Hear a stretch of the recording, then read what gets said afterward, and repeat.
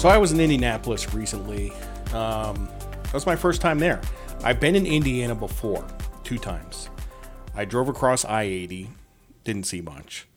And I was in the southern part of the state in French Lick at that giant casino resort thing down there. But never been to Indianapolis. So the steakhouse there, which is well known, is called St. Elmo's. And they have a sister restaurant called Harry and Izzy's. And they both have this signature dish, which is a shrimp cocktail. And you're like, what is so special about a shrimp cocktail? Shrimp cocktail, shrimp cocktail. Well, the cocktail sauce is like pure horseradish. And you eat some of this stuff, and it just blows your head off. Like your snot running out of your nose, you're shitting your pants. Like it's it's an experience, okay? And the funny thing about horseradish is, like hot sauce, you taste for like 4 hours afterwards. But horseradish, like you eat it, and it clears out your sinuses, and then it's gone. Like the taste is gone. So I kind of get it. Anyway, downtown Indianapolis is pretty quiet. COVID is... people are still working from home. That's really what's going on. But Indiana is booming. There's a lot of freaking money there. There's a lot of money there. Indiana has had some pretty good government over the years. Very competent governance. And that's not a statement on right or left. That's a statement on they've just done a really good freaking job. In Indiana, there's been a lot of growth and a lot of wealth created in that state. So a lot of foreigners don't understand the United States or federalism. We're basically 50 different countries. And South Carolina cannot be any more different from California. I mean, it's the complete opposites in the same country. Like, there's cultural differences, economic differences as you go from state to state.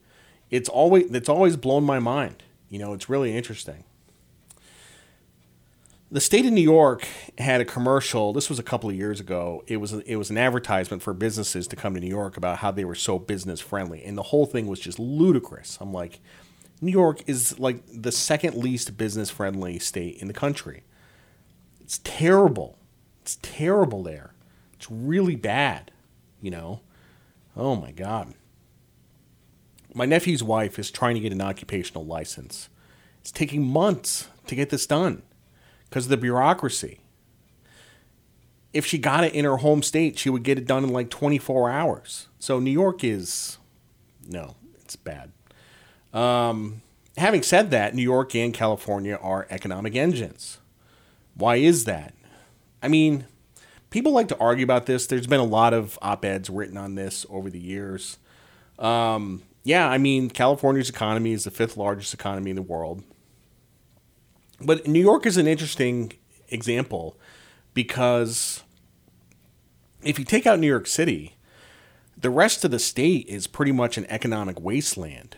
A lot of the laws that are passed in Albany are sort of meant to apply to New York City, but they apply to the whole state, and there isn't enough resources in the rest of the state to comply with all these regulations. You drive around upstate New York, there's just nothing there. And property values are in the toilet, and there's just nothing going on, So, the phenomenon I am talking about is economic dynamism. And you want to live in a place that has a lot of economic dynamism. Myrtle Beach has a lot of economic dynamism. It's been pretty much in constant boom mode since 2012. It is booming here, and even to the point where I just went out for lunch to get like chicken salad on a bagel, and I had to wait 20 minutes. And when I moved here, I would go there and it was empty. There's a huge amount of growth. Taxes are not low here. The taxes are actually kind of high, but there's not much in the way of regulation. And 9 months out of the year, the weather is awesome. So there's other states that have a lot of economic dynamism. I never should have been talking about this. It's insane. I can't even say it. Dynamism. Ohio. Have you been to Columbus lately? Columbus is going nuts. It's a food fight. People are throwing money at each other. Or Cincinnati, I went to West Virginia recently. Not a lot of economic dynamism there. They have out-migration. People are leaving the state. They actually lost a House seat. They're down to one. And people are leaving New York and California a lot. A lot of people are leaving New York and California. And you probably heard that Idaho is filling up with people from California. And the native Idahoans aren't really fans of this.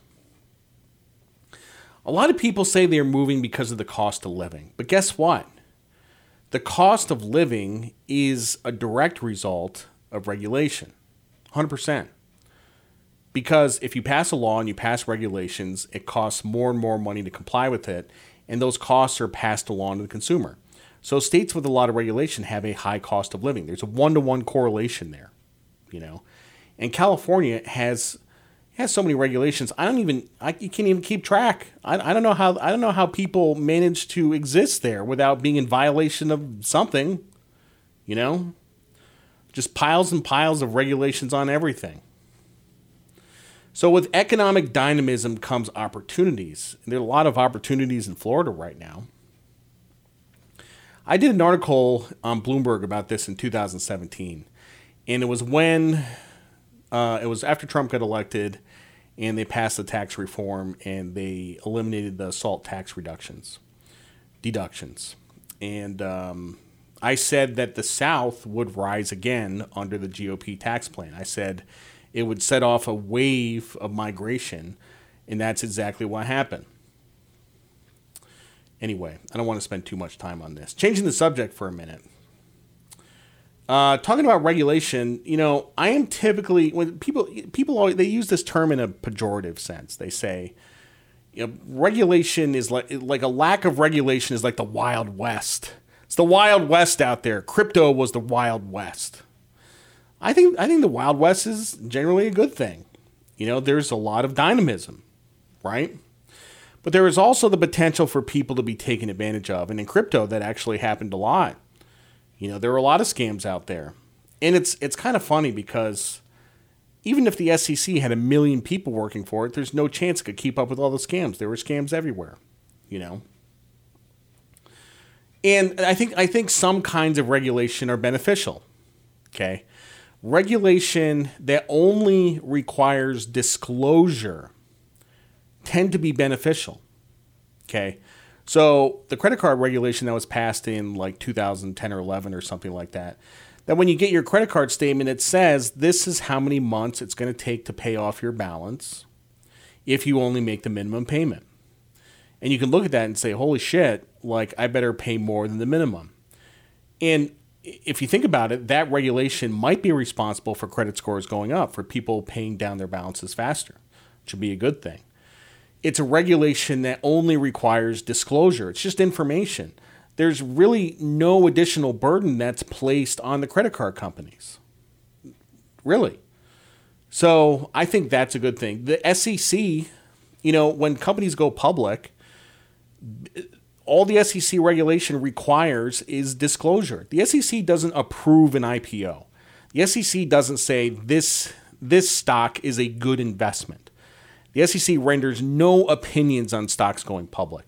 All they require is that all the information and the risks are disclosed to investors and people can read it, right? That's all it requires. I mean, it's a big paperwork drill, but it's just disclosure. It's a good thing. So I think that car dealerships should be required to clearly disclose the interest rate on a loan and the payment. So the mortgage industry went through this. I don't know if you've ever gotten a mortgage recently, but the documents that you sign now, it clearly states the interest rate, the payment, all that stuff. That happened under Dodd-Frank in 2010. Those are good regulations. Regulation for crypto is coming, but I have no idea what it's going to look like. Did you see the insider trading case that came out of Coinbase? This is very interesting because what you had was a couple of employees who would find out when a token was being listed on Coinbase, and they would buy it before it was listed. And then obviously when they announced that it was listed, it would shoot up and they would sell it. They didn't even make that much money. They made like $300,000. And it is true that there is no insider trading in crypto, but the SEC said, well, these aren't cryptocurrencies. They're actually securities. And there is insider trading laws in securities. So that's how they got them. So whether or not it was illegal, what they did was definitely unethical, for sure. Okay. And not to get too much into insider trading law, but what this was about, it was a misappropriation of information in a breach of duty to their employer. So, and my guess is that particular case is just the tip of the iceberg. My guess is that type of stuff was going on all over the place in the last couple years. So, there's no insider trading in commodities. There isn't, right? Just pretend you trade corn. You can drive up to any field and go look at the corn. Like it's right there. So there's no inside information. So insider trading laws are a funny kind of thing. I mean, the idea is that you're not in possession of any material, non-public information about a stock, which basically means that you know nothing. Like you should know nothing when you buy a stock. And I can assure you that my style of trading, I don't need or want insider information because my process involves sentiment and charts, mostly sentiment. So I would not even benefit from inside information. It's not part of my process. So I don't even want to know it. Like, don't tell me. I want to stay as far away from that as humanly possible. So anyway, I don't know when this is going to happen, but I'm sure there's going to be a set of rules for crypto, and people are worried about what it's going to look like. Ultimately, I think it's going to be a positive for crypto. I do. I think it's going to be massively positive, and I think that crypto will rally on this news. But nobody has been able to explain staking to me in a way that I'm satisfied with, where you stake some Ethereum and you get like a 4% interest rate. I just don't understand it. I mean, I understand it sort of intellectually, but I don't understand it. So, and actually, I'm pretty bullish on crypto at the moment. So, I think it could run to 30,000 Bitcoin. And thanks for listening to the Be Smart podcast. I'm Jared Dillian. See you next time.